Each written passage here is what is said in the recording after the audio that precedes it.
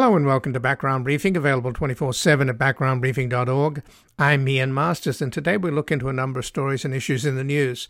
We'll begin with the mass arrest of environmental protesters charged with domestic terrorism under a Georgia law for exercising their First Amendment right to protest the destruction of a forest known as the Lungs of Atlanta to build an 85-acre cop city for military-style training of police for urban combat. Joining us to discuss right-wing efforts to turn political movements like the Forest Defenders and Black Lives Matter into criminal organizations, while making martyrs and heroes out of the criminals who stormed the Capitol on January the 6th, is Carol Anderson, the Charles Howard Candler Professor and Chair of African American Studies at Emory University.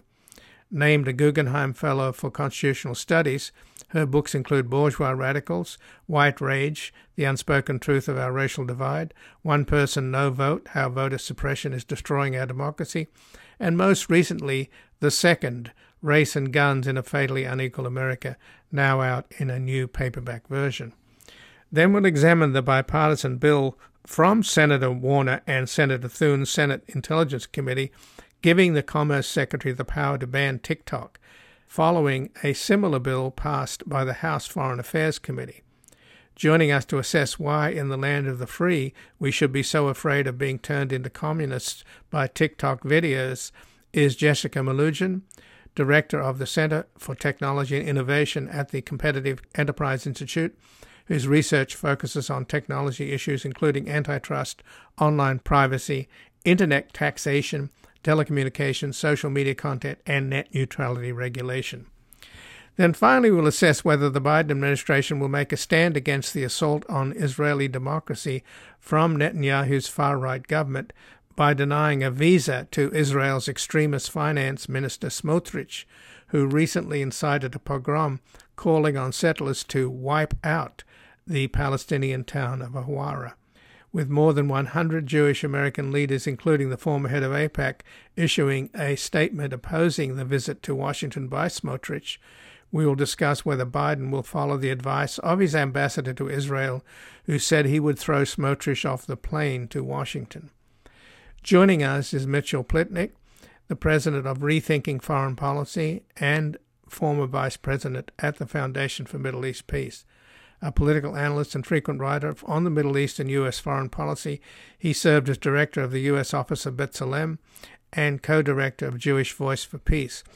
He is the co-author with Mark Lamont Hill of Except for Palestine, The Limits of Progressive Politics, and he has a recent article at Mondo Weiss, Biden Can Rein in Israeli Violence Against Palestinians, but will he?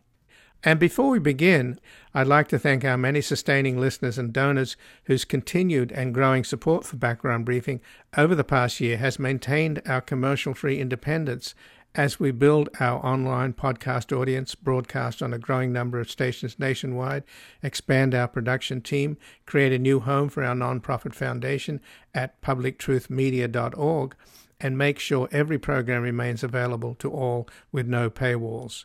If you haven't yet and are able to make a monthly contribution, visit backgroundbriefing.org/donate, where your tax-deductible contributions, large and small, enable us to provide you with a daily briefing on important issues in the news as we work to build a reality-based community in post-truth America. And joining us now is Carol Anderson, who's the Charles Howard Candler Professor and Chair of African American Studies at Emory University, named a Guggenheim Fellow for Constitutional Studies. Her books include Bourgeois Radicals, White Rage, The Unspoken Truth of Our Racial Divide, One Person, No Vote, How Voter Suppression is Destroying Our Democracy, and most recently, The Second, Race and Guns in a Fatally Unequal America, now out in paperback. Welcome to Background Briefing, Carol Anderson. So much for having me, Ian. Well, thanks for joining us. And just apropos The Second, Race and Guns in a Fatally Unequal America, your book, of course, traced how for decades the Second Amendment only protected the right of white people to own guns. And you had states like Virginia enacting laws in the early 1800s making it a crime for free black people to carry guns. And, of course, then you had the infamous 1857 Dred Scott decision, which ruled that black people were not citizens, and it's opinion was written by Chief Justice Roger Taney, who had expressed concern that if blacks were to become citizens, they could have the constitutional right to own firearms. So you have now down there in Atlanta, where you are, a somewhat similar situation where you've got armed police against forest defenders over the issue of this so-called cop city that's being built in the middle of a forest, which is being often called the lungs of Atlanta. And they've taken 85 acres on the top of this mountain, I guess, or hill, along with the demonstrators that defend the Atlanta Forest Campaign. There are also Black Voters Matter and the Movement for Black Lives. They're all involved in this protest. But again, you have the asymmetry between armed cops and demonstrators who are environmentalists largely. And one of them was shot a couple of weeks ago by the police. And now Governor Kemp has signed an emergency order, and they've invoked domestic terrorism statutes that the state of Georgia has, which are incredibly broad. So it's almost hard to know where to begin here, but you're in the neighborhood, Carol. Do you see this as another example of the kind of asymmetry that you wrote about in your book, The Second? I think about the Atlanta massacre of 1906, where you had the labeling of black men as basically wild rapist beast. And that then allowed the massacre to happen. And when black folks shot back to defend themselves, they then sent in basically the National Guard to disarm African Americans and to define African Americans, to continue to define African Americans as basically terrorists, as basically uncivilized, as those who do not deserve rights. It was part of that wave of violence that happened in Atlanta against African Americans that then led to the massive disfranchisement, the laws for massive disfranchisement of black voters here in Georgia. And so the asymmetry, it's not one-to-one, but you can see the kind of broader overall pattern there. And understand that this forest is near a poor and working class black neighborhood. And so the idea of building Cop City, a place where police will train in urban warfare, train how to do high-speed chases, train how to attack an apartment building, all of those things next to a poor and working class black neighborhood is so significant. And the environmental damage that this will do. I mean, it's just, but part of what's happening here also is the kind of political language of crime. And as you know from the book, The Second, that issue of black criminality courses through in terms of how to strip African Americans of their rights because they're criminal, they're inherently violent. And so what we see happening, I believe, with Cop City is that the black political leadership here is caught in this kind of Hobson's choice between looking like they're soft on crime, which is defined as black people, or going after or trying to mollify, maintain political power by saying we are tough on crime. We are tough on crime. Look, we okayed the building of Cop City. So, and because remember, we also have here in Atlanta that just was scuttled for the time being, where a white, it's not a suburb, it's an enclave here in Atlanta, Buckhead, has tried to secede from the city of Atlanta, hollering crime. We've got all of that crime in Atlanta. And so it's that language of crime and criminality that is just driving this thing. And the way that crime is racialized is also really important in understanding what's at play.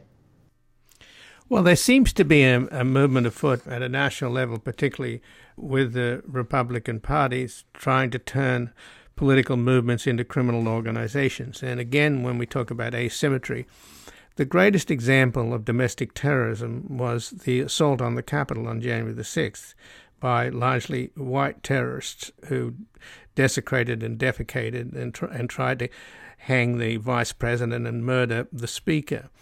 And yet they are now being treated as martyrs.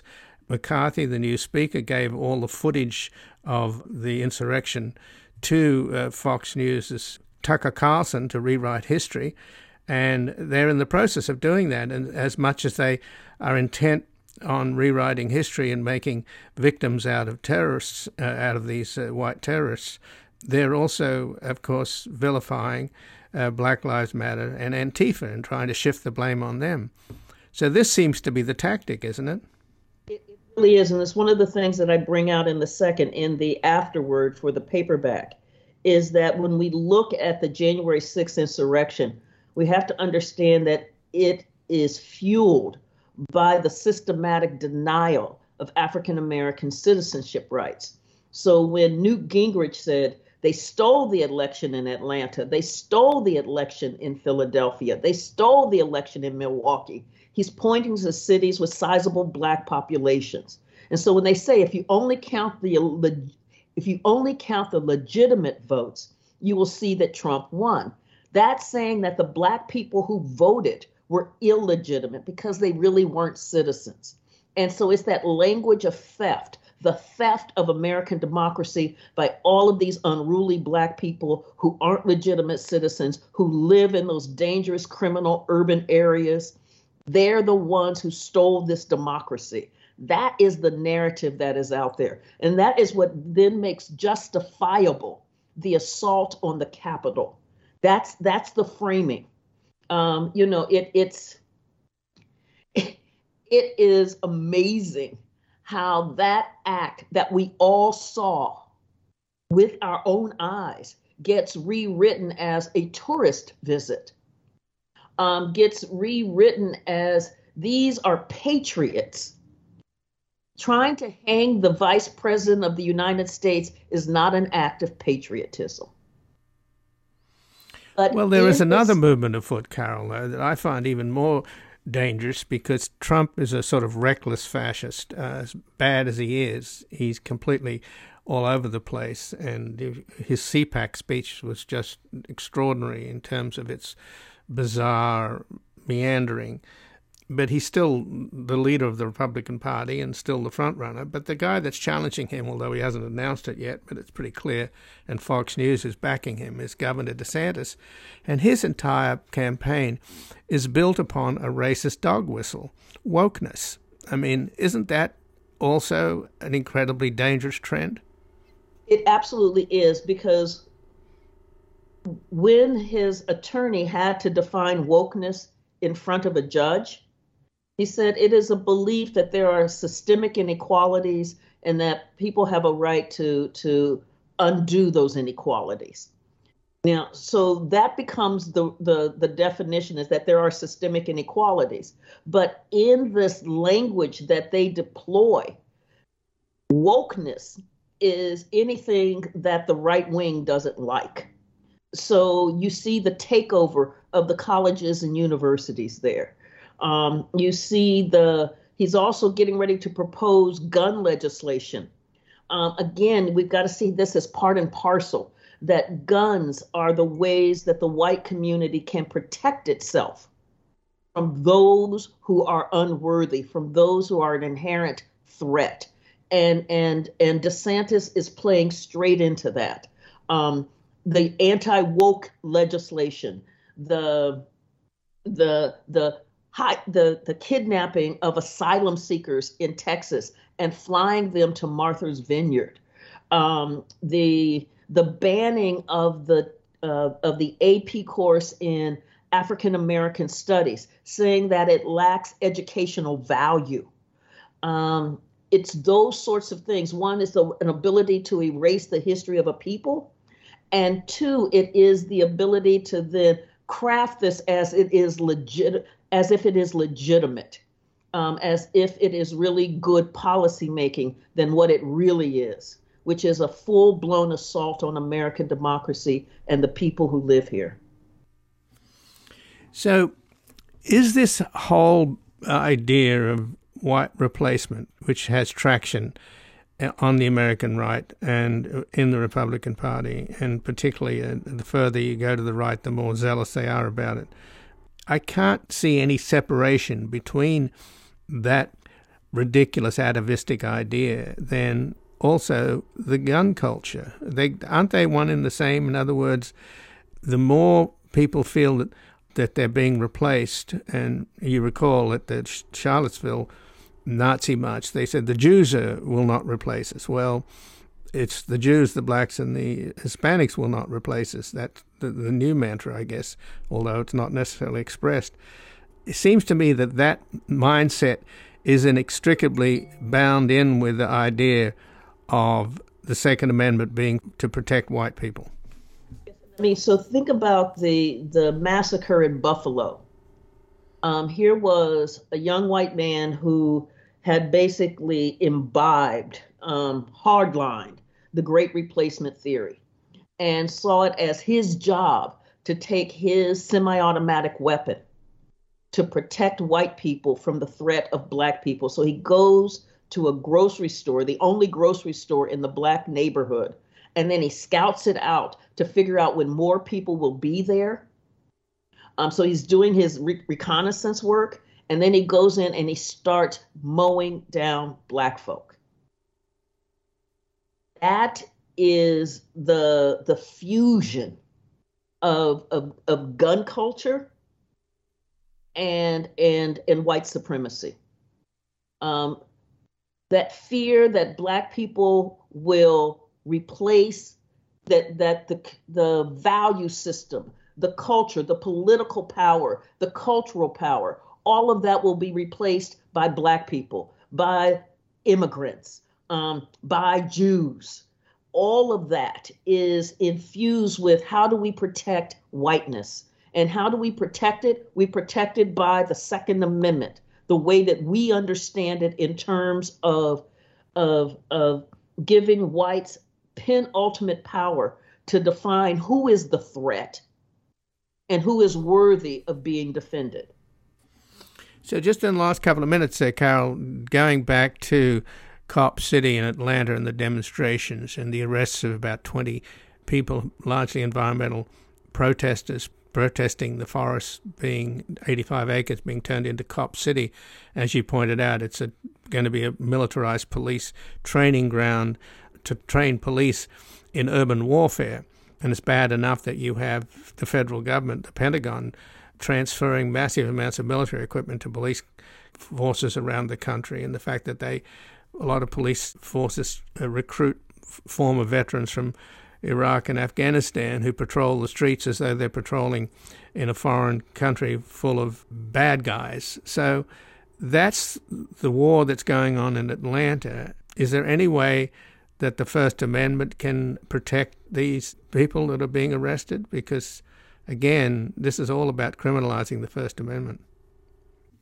Unfortunately, because we have a court system that has been as tainted and skewed as it is, and that the language of the First Amendment has basically been bastardized, whether there is protection of the First Amendment protections for them, it's going to take a team of incredible attorneys arguing that case. Underlying it, as you noted, has been the militarization of the police. And even in the wake of the killing of George Floyd, we have seen more police killings. We have seen this pouring in of $90 million into this facility, while the city has returned $10 million that was supposed to go for rent support for poor people. I mean, so you get this asymmetry happening across the board. If your concern is crime, then you do what it takes to reduce crime. And it's not like we don't know what that is. But we also know that the language of crime has been hyped as a dog whistle to drive fear, fear, fear, fear, as a way to say you must arm yourself because as we get the great replacement, as there's more of them, how do we protect ourselves? And so this is where we are right now. And I mean, it's Marjorie Taylor Greene, Lord help us, calling for a national divorce. It is Tucker Carlson doing a splice and dice on the footage, the security footage that Kevin McCarthy turned over to him exclusively, then cherry pick out to say, oh, this was January 6th was peaceful. And it was just a quiet protest. All of those narratives. So really what we're talking about here are the power of narratives and shaping how we understand what we're looking at. And so much of our work is helping to intervene in those reigning narratives so that we can have the kind of just society that we deserve. Well, Carol Anderson, I thank you so much for joining us here today. Thank you, Ian, for having me. And again, I've been speaking with Carol Anderson, who's the Charles Howard Candler Professor and Chair of African American Studies at Emory University, named a Guggenheim Fellow for Constitutional Studies. Her books include Bourgeois Radicals, White Rage, The Unspoken Truth of Our Racial Divide, One Person, No Vote, How Voter Suppression is Destroying Our Democracy, and most recently, the second, Race and Guns in a Fatally Unequal America, now out in paperback. We're going to take a brief station break and be back with an assessment of why in the land of the free we should be so afraid of being turned into communists by TikTok videos.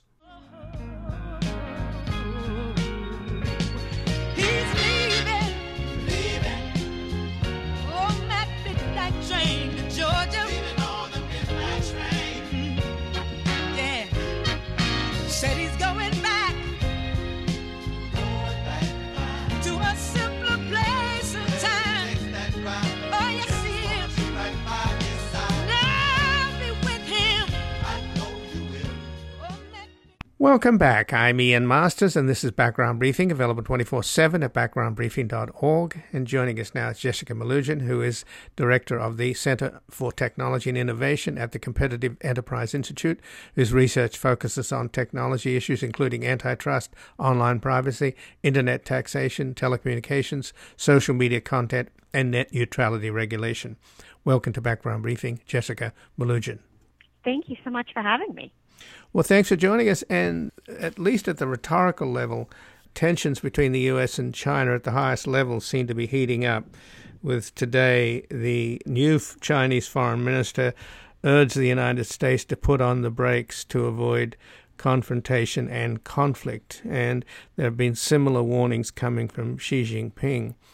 So with the Senate Intelligence Committee led by Mark Warner introducing a bill today, a bipartisan bill along with Senator John Thune, this would seem to be adding to that kind of atmosphere of increased tension, if not paranoia.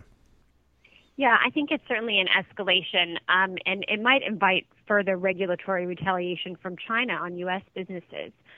Unfortunately, one of the few bipartisan issues left in Washington these days is a real distrust and dislike for the Chinese Communist Party, which there's some very good reasons to be concerned there, not a great human rights record to say the least.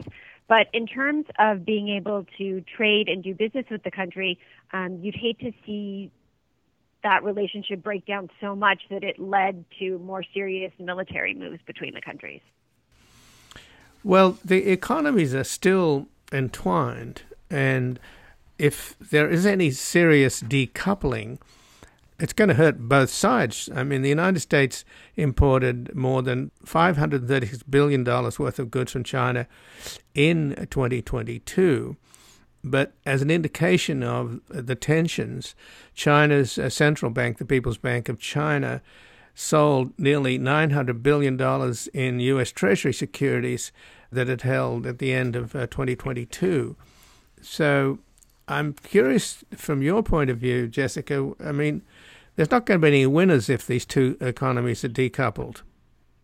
I think that's right. There's a lot to be felt in terms of hurt on both sides. And I think that the TikTok example is such an interesting one because, there's almost, I think around, the numbers differ a little bit, but about 100 million U.S. users of TikTok. And that includes lots of small businesses and lots of very enthusiastic content posters who really love this service. And it's dragging a lot of young people into some pretty big international questions on military aggression and trade policy. And you're seeing sort of there's technical questions about this. How would this work? Does the government have the First Amendment right to even ban this at all? But I think for a lot of normal people who just enjoy their videos on TikTok, this is sort of bringing all of those larger things very personally into their hand. I worry that politicians have grossly underestimated the popularity of this app. And also, I'm not quite sure what can be achieved by doing it in Congress that wouldn't be better dealt with at the Treasury Department that's been reviewing TikTok and concerns with U.S. data security for 2 years. TikTok has spent $1 billion on a plan to store U.S. data differently and take a bunch of security measures. There's an oversight board. There's people to review the algorithm in order to assure people that U.S. data is safe and out of the hands of the Chinese Communist Party, but also that the company can continue to operate within the United States. Well, let me quote you, Jessica. I have zero concerns with the Chinese Communist Party changing the algorithm to influence what U.S. users see. We have a free flow of ideas and speech in this country, and if we're so weak as to be turned into communists by TikTok videos, we have a much bigger problem with the representative government as a concept. So that... Yeah, there's sort of two pieces of concern here, and one I give some merit to, and the other one, which is that I don't. So there's a concern that U.S. data, perhaps some of it rather personal, is flowing from U.S. users into the hands of the Chinese Communist Party. I certainly understand those concerns, and I think that there are mitigating steps the company can take in its negotiations with the Treasury Department to assuage those fears. The other concern is that the Chinese Communist Party is going to program the TikTok algorithm to show you pro-communist information. And I would just say that we have a very fine tradition in this country of not suppressing information because we're worried, it's going to, pick your Cold War era or whatever, it's going to hypnotize you into being a bad American. I think, if we all continue to believe that we are endowed by our creator, whoever that might be, with the right to elect our leaders and think critically for ourselves, we can't be afraid of content on TikTok. I don't think that's, by the way, happened yet, but it certainly could. And, for me, that particular set of concerns aren't as compelling as the national security concerns of U.S. data going out to China. So that's sort of what I was getting at, is that, Americans can think for themselves, and I bet they're probably pretty good at spotting what's Chinese propaganda on their phones, too. But the Canadians, of course, have banned it as well for government use, and same with a lot of European countries. So there are obviously legitimate concerns, but it's one thing to ban it for government use, but why try to ban it for, private use? I don't see the point of that. No, I agree with you. And I think that if you think about what kind of information might be captured and how much more sensitive that information is in the hands of someone who's maybe at a restricted site with military equipment and things like that, that certainly makes sense. And the government has the right to do that. And frankly, I don't know why you need to be on your TikTok on your government phone anyway while you're at work. But I digress on that point. But the banning it for the general population, as you mentioned, is something very, very different. We have a fine free speech tradition in this country that not everyone around the world enjoys. And we need to protect that even when it's things that we don't like or might make us feel uncomfortable.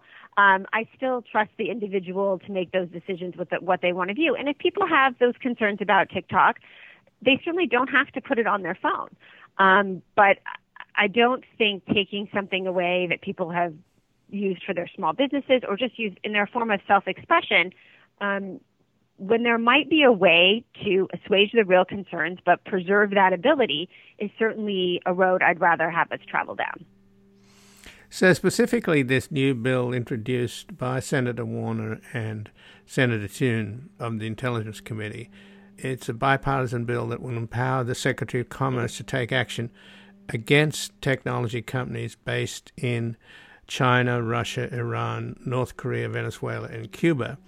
So I imagine those other countries don't really count. They're not exactly famous for producing internet technology. So to that extent, it seems to be quite clearly aimed at China. But what do you make of the fact that the head of TikTok, its CEO, Xu Zhiqiu, is set to testify at the House Energy and Commerce Committee hearing on March the 23rd. So what are we hearing back from TikTok?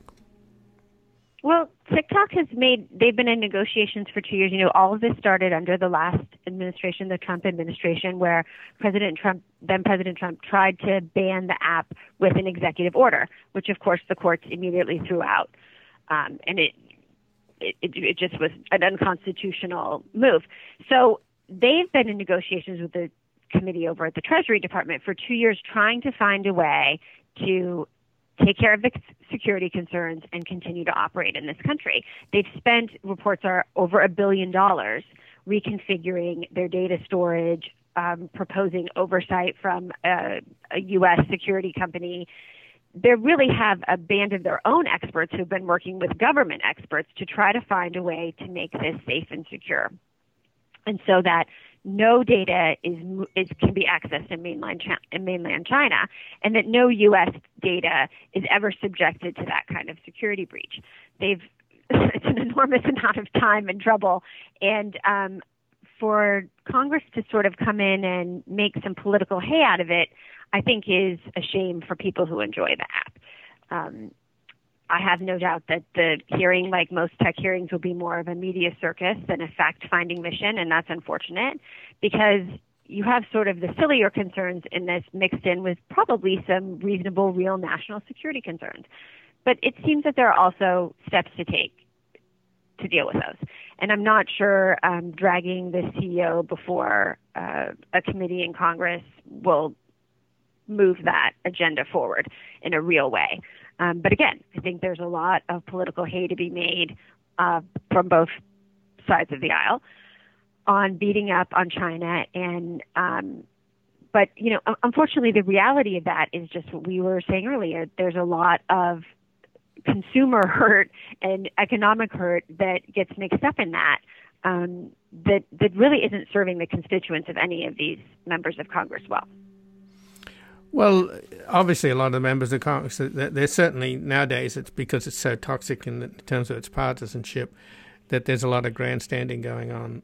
And a lot of these characters are technical Luddites to begin with. I mean, you're talking about the young people. There aren't too many young people in the Senate and in the House, and there's certainly not too many young people in the Supreme Court who are hearing all kinds of incredibly important cases, particularly over Section 230 of the Communications Decency Act.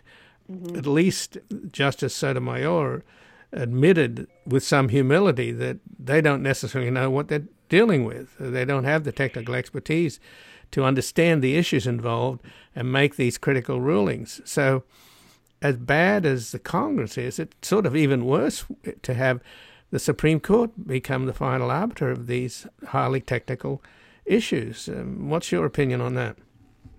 I think it does put another layer of complexity to these questions, because the technical information is something you have to wade through too. And if you've, you heard the justices sort of be very self-effacing during the Section 230 hearings and say, we are not the 9, people with the most expertise about the internet on earth here gathered today. And that's a great attitude to bring to it, and I'm sure they learned a lot through those cases. But I don't think you'll find that in Congress, where if you've ever watched one of these tech hearings, there's very little explaining and learning going on the technical stuff or the legal questions.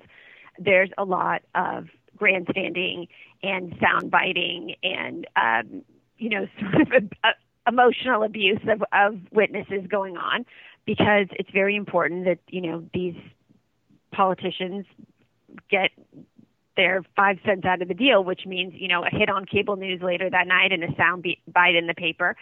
And that's really not the hard work of legislating.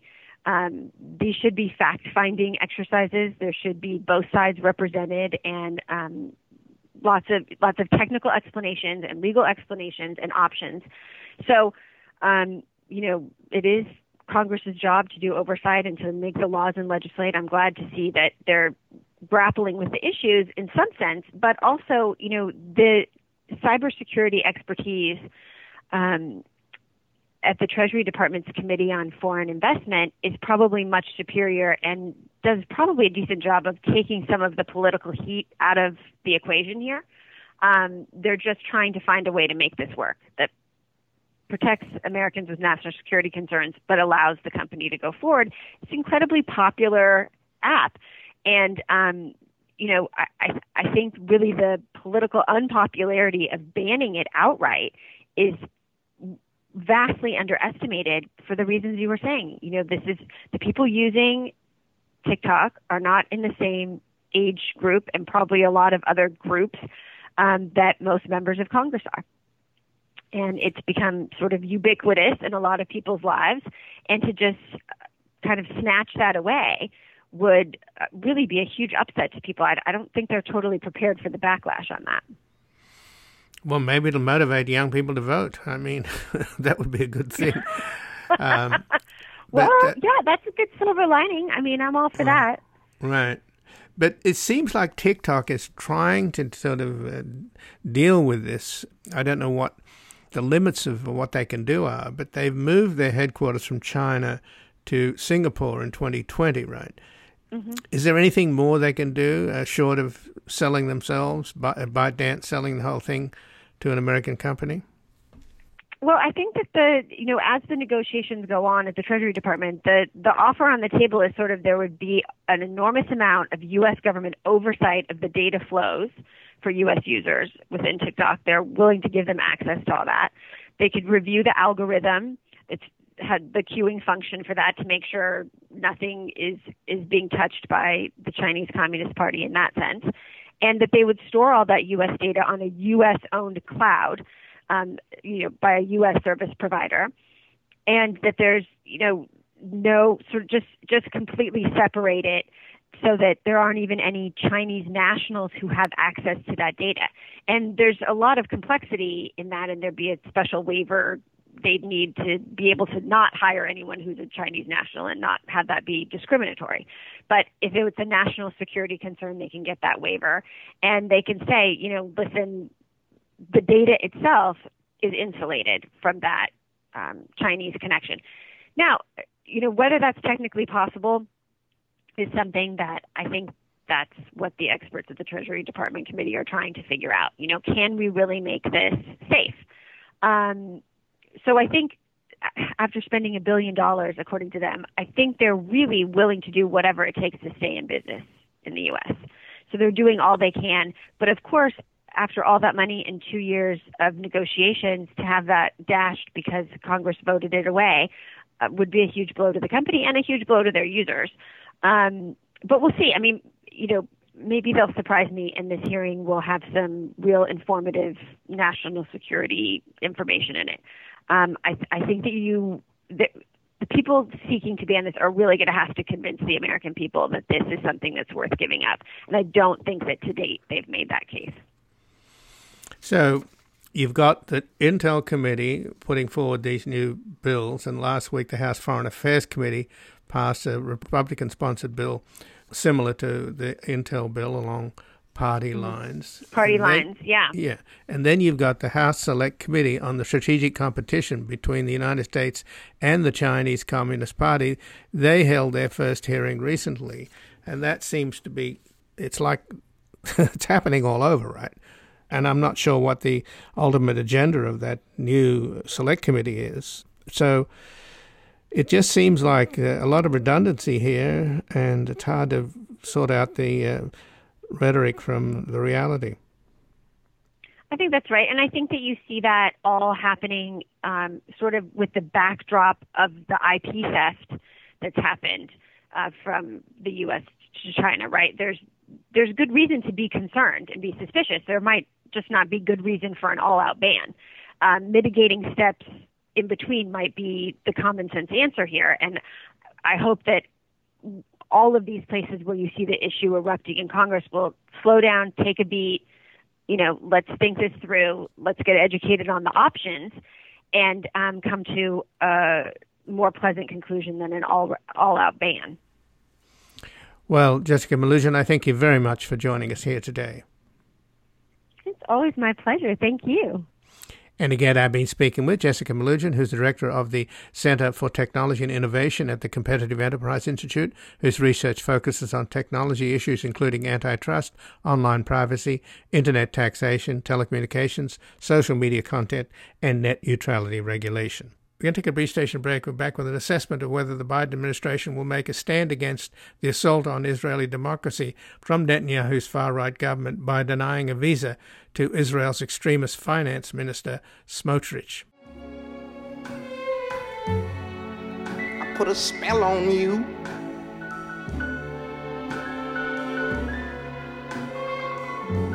Cause you're mine.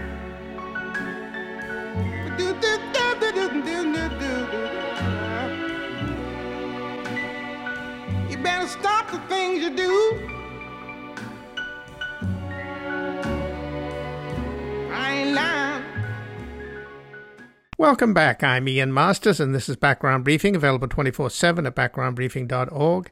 And joining us now is Mitchell Plitnick, the president of Rethinking Foreign Policy and a former vice president of the Foundation for Middle East Peace, a political analyst and frequent writer on the Middle East and U.S. foreign policy. He served as director of the U.S. Office of B'Tselem and co-director of the Jewish Voice for Peace. And he's the co-author with Mark Lamont Hill of Except for Palestine, The Limits of Progressive Politics. And he has a recent article at Mondo Weiss, Biden Can Rein in Israeli Violence Against Palestinians, but will he? Welcome to Background Briefing, Mitchell Plitnick. Thanks for having me. So, Mitchell, I don't know whether you could say it's a growing controversy, but we'll see what's going to happen here when there's a lot of pressure for the Biden administration to deny a visa to Israel's extremist finance minister, Smotrich, who's arriving here soon for an investment conference in Washington, D.C. Mm-hmm. More than 100 Jewish American leaders have signed statements opposing the visit by the leader of the Religious Zionism Party in Netanyahu's right-wing coalition, saying they reject the notion that someone must be accorded respect simply by dint of serving in the Israeli government. And quite a number of prominent people have signed this letter, including the former chief executive of the American Israel Public Affairs Committee, AIPAC, Thomas Dine.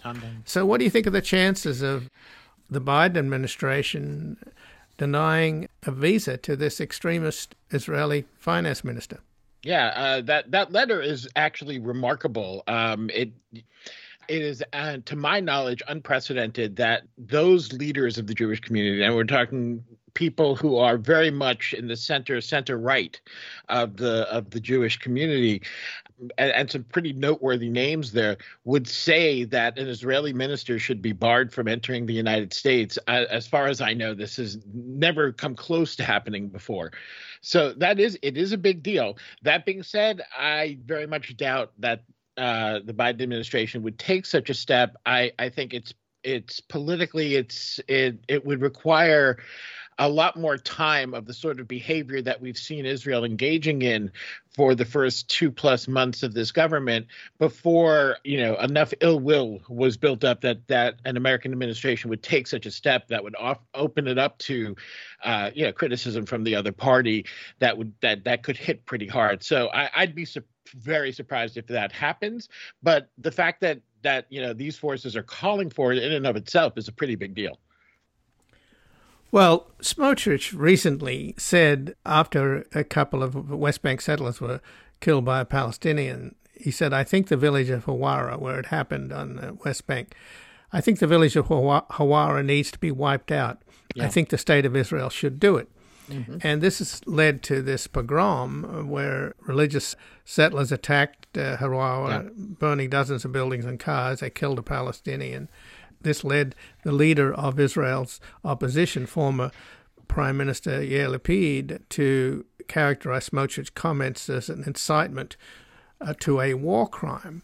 Yeah. So it seems like in Israel itself, at least they're characterizing this guy in a way that seems appropriate.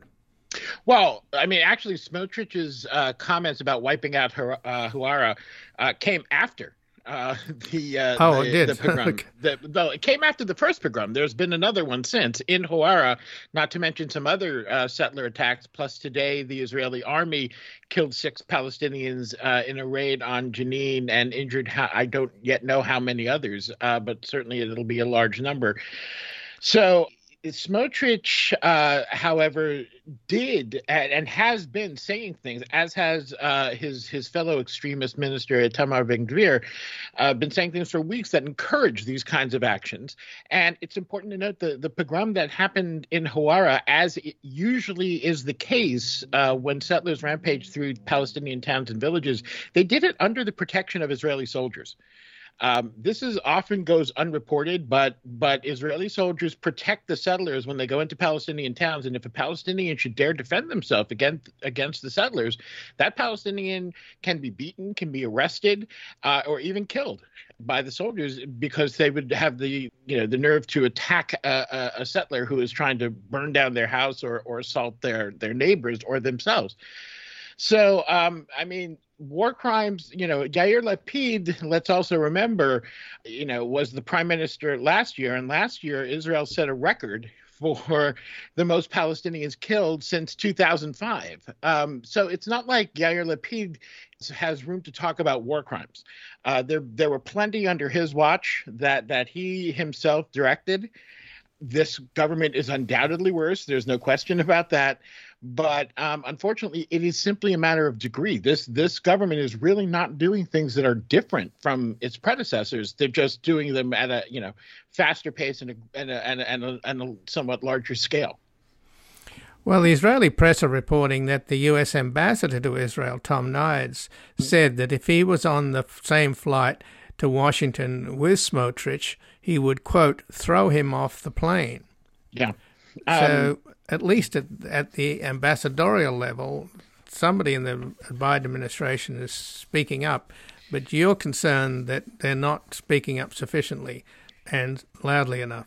I mean, Nides did make that comment, but Nides has made enough other comments that support, Israel pretty close to at least unconditionally, that nobody really took that comment very seriously, although a few people responded to it.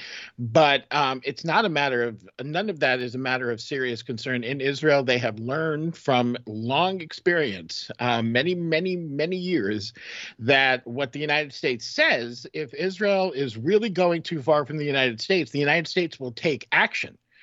As, for example, George H.W. Bush did when Israel wanted to essentially scuttle potential peace talks by setting up a whole bunch of new settlements in the West Bank. This is back in 1990.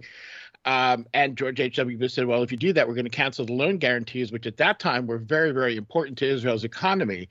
And Israel, at that time, their fairly extreme right-wing prime minister, Yitzhak Shamir, backed off. So when the United States wants to send Israel a message, they take action. When they just say things, Israel doesn't care because it doesn't affect them. As long as the things they want the United States to do continue, then there's no real pressure on them to change their behavior. So Nides' comment didn't really reflect much. There's clearly and this administration, the Biden administration, they entered into office, in 2021 and have maintained a policy of basically trying to not antagonize Israel, not have any sort of political fights, and more or less ignore the Palestinians. So they're trying desperately to hold on to that policy, and it's become very difficult because Israel's taking such aggressive actions, and it's becoming difficult even domestically. So there may come a point where the Biden administration will take action.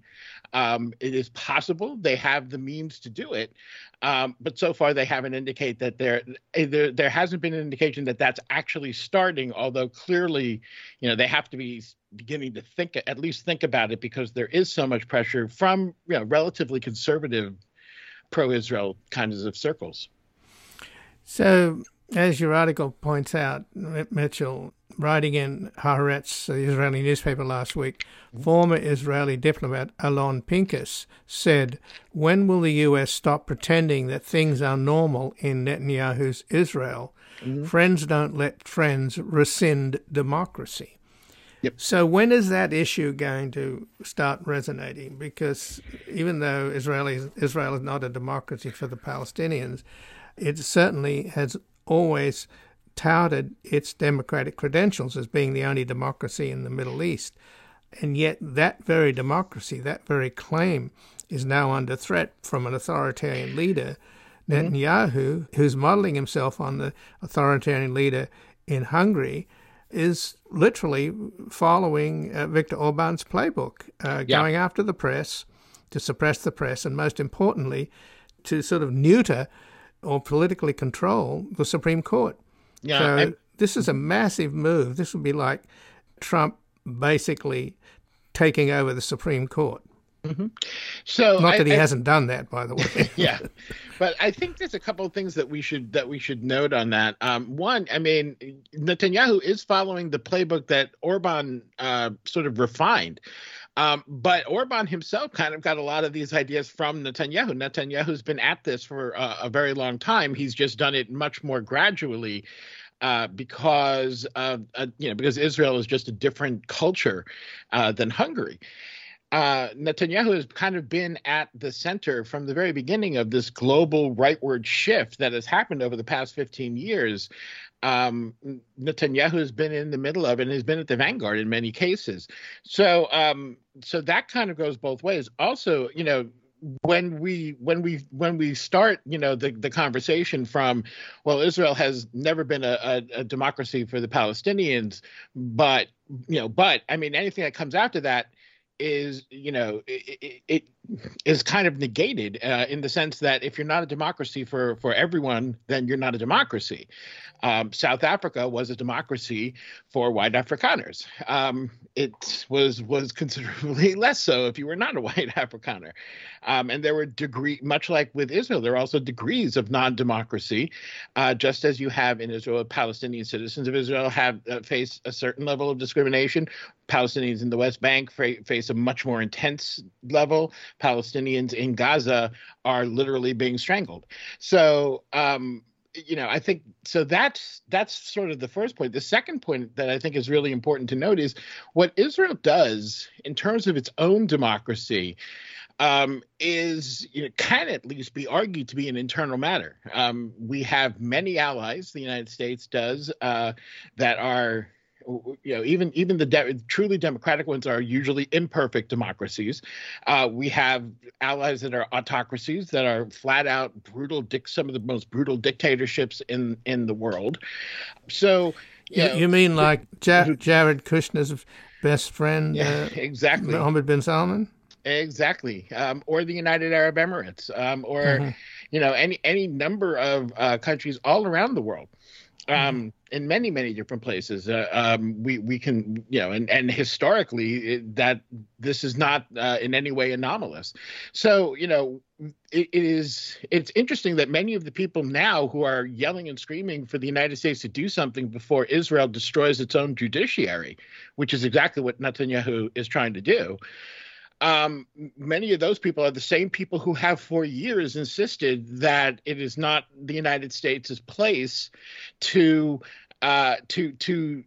dictate internal Israeli policies, and the internal policies they are talking about are policies towards the Palestinians, which is which is supposedly referring to a people under occupation. So not an internal matter. That becomes an international matter.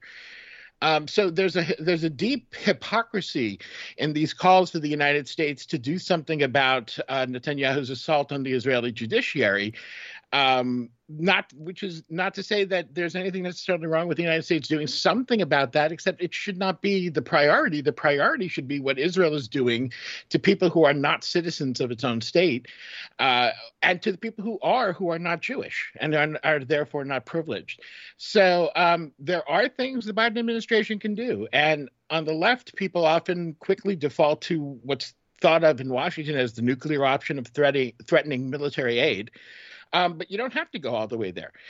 Israel very much wants the United States to be facilitating an expansion of the Abraham Accords, the normalization agreements between Israel and various Arab states that that ignores the Palestinians and just normalizes relations anyway, despite the fact that things are terrible for the Palestinians. Especially, they want to see those accords extended to Saudi Arabia. This is a high priority. So the United States can freeze that cooperation. That's one thing. There are all sorts of different business arrangements that the United States has with Israel, as it does with other allies, to facilitate cross-border cooperation in industry, business, tech, lots of different things. Again, the United States can threaten that. Israel's economy is already starting to lose a lot of the faith and credit around the world because of Netanyahu's actions. So the people in Israel are very nervous about the economic future. So anything that makes that threat even bigger would definitely be felt in Israel. So the United States can do things without even getting to the question that's so politically volatile in Washington of military aid, which we should be, incidentally, enforcing our laws about, which we don't do, that prevents that aid from being used in violation of human rights norms. But that is a difficult political hill to climb. So, but we don't have to go there. The Biden administration can do other things that are quieter, less dramatic, less politically volatile or dangerous, and would be still very effective on protecting Palestinian rights. They just don't want to. They just don't have any interest in doing so. Well, just in the last minute, though, I mean, it's not as if the Israeli people aren't up in arms, at least a good percentage of them. I don't think it's a majority, but there have been hundreds of thousands of people protesting this move by Netanyahu to control the judiciary and the Supreme Court. Yep. So there ought to be some solidarity with those people, surely. I think those are legitimate protests. They deserve some support. At the same time, it's worth kind of holding those folks' feet to the fire, because many of those same people who are leading those protests tried very hard. It's becoming more and more difficult with all the violence that's happening, but they have been trying very hard to keep the question of the Palestinians out of it. And to not apply that. And that is, exceedingly hypocritical. I mean, you'll fight for democracy for yourself, but not for other people under the rule of the same government. That kind of, I would have to say, should limit the sense of solidarity that we feel, because that's not democracy. Democracy is for everyone, or it's for no one. Right. But I think you've got to take your allies as you find them. I mean, obviously the country's moved far to the right, and it's going to move even further to the right unless it's stopped. So you at least have to support efforts to stop it becoming another fascist country like Hungary. Like Hungary, I think that's a worthy cause. The fact is, though, that stopping this one attack on the Israeli judiciary isn't going to do that. Israel's been trending towards the right for 40 years. That trend has been ebbing and flowing, but it's been pronounced certainly for the last 2 decades. Many people, myself included, have seen this coming and have been warning about it. And there's no reason to think, even if the threat to the judiciary is stopped, that's going to stop Israel's move to the right, because it won't. Well, Mitchell Plitnick, I thank you very much for joining us here today. And I thank you very much for having me. And again, I've been speaking with Mitchell Plitnick, is the president of Rethinking Foreign Policy and a former vice president at the Foundation for Middle East Peace, a political analyst and frequent writer on the Middle East and U.S. foreign policy. He served as director of the U.S. Office of B'Tselem and co-director of Jewish Voice for Peace. He's the co-author with Mark Lamont Hill of Except for Palestine, The Limits of Progressive Politics. And he has a recent article at Mondo Weiss, Biden Can Rein in Israeli Violence Against Palestinians, but will he? This has been Background Briefing. I'm Ian Masters, and I'd like to thank producer Graham Fitzgibbon. And to help us sustain this program into the future and assure it remains free to all, please take a moment to support us by going to backgroundbriefing.org/donate or publictruthmedia.org, where you will find our non-profit Public Truth Media Foundation, where your tax-deductible donations, large and small, keep us broadcasting.